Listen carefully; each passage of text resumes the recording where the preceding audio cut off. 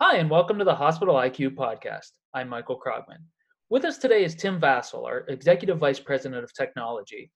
Now, for our existing customers, Tim, we already offer them a 7-day census forecast.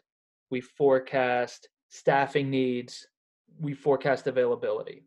But all of that is sort of being thrown out the window right now. Like staffing needs are at 100%, more or less. Patient flow is a little less predictable because nobody yet has a handle on how long a COVID 19 patient would be in the hospital. In order to adjust our existing systems for our customers, what changes have we made in light of COVID 19? We've made a number of enhancements. So I'd say the traditional predictive models certainly didn't account for this COVID crisis, which is quite the anomaly. But they still can be useful and valid. I mean, it depends on the region of the country you're in. So there are places like Des Moines, Iowa, for example, that are running well under typical census levels as they wait for the peak of COVID to hit their region. So certainly our existing tools are still relevant and useful even in those places, just because everyone's at a different point on the curve right now.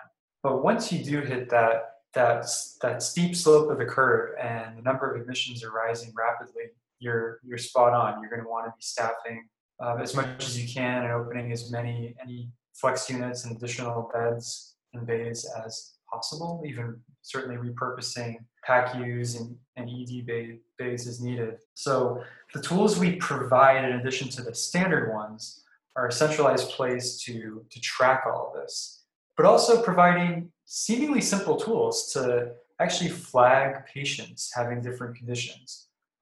Whether, for example, a patient is suspected of having COVID-19 or has a confirmed case of COVID-19.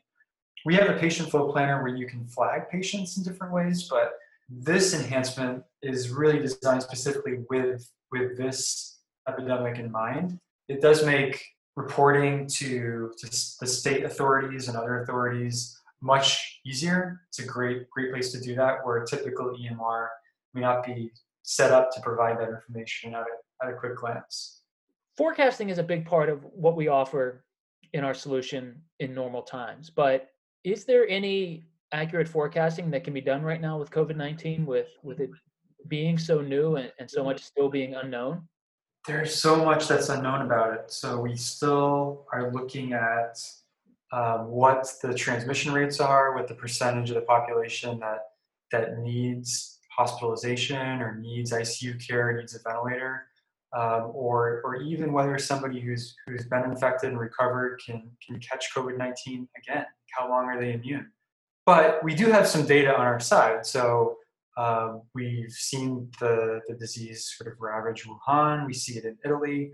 Those are regions of the world that are days ahead of us in the US. And so that provides some guidance, some calibration for us to sort of anticipate what's to come. So we can use that information to help with our planning. But given the unknowns, it is impossible for anyone to say, here's what next week would look like, never mind, here's what tomorrow would look like.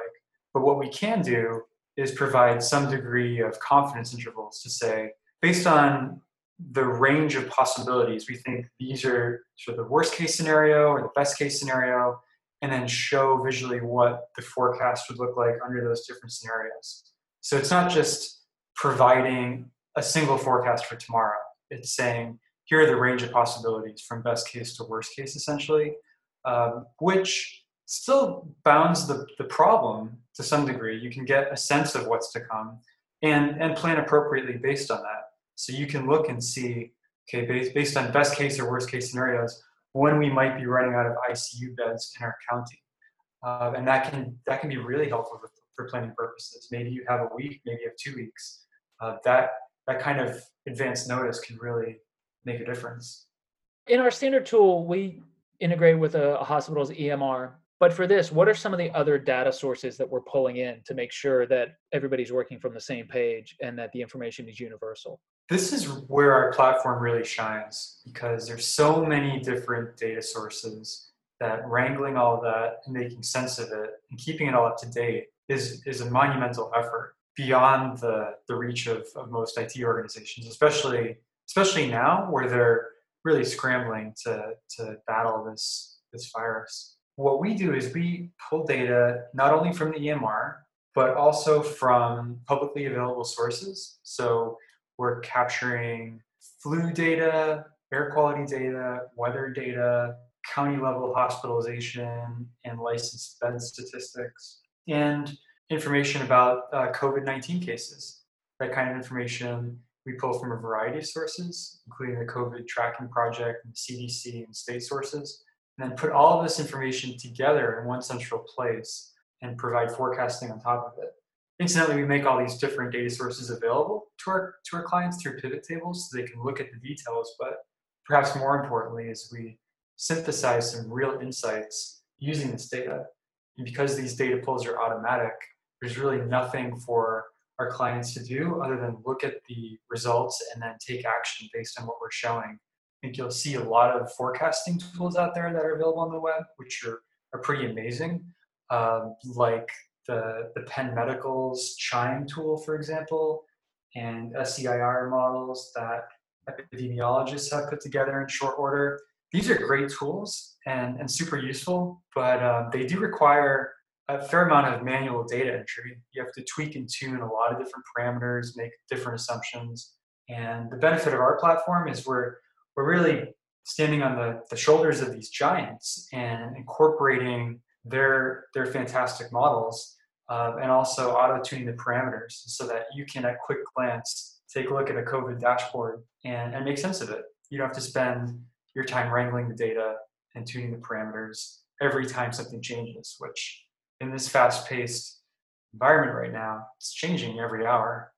We know that a lot of hospitals were already using some antiquated reporting and data collection systems. Even with the EMRs in place, we know that there's lots of spreadsheets being used. There's lots of physical rounding, and that takes a lot of time and it takes a lot of effort that could be otherwise spent on patient care.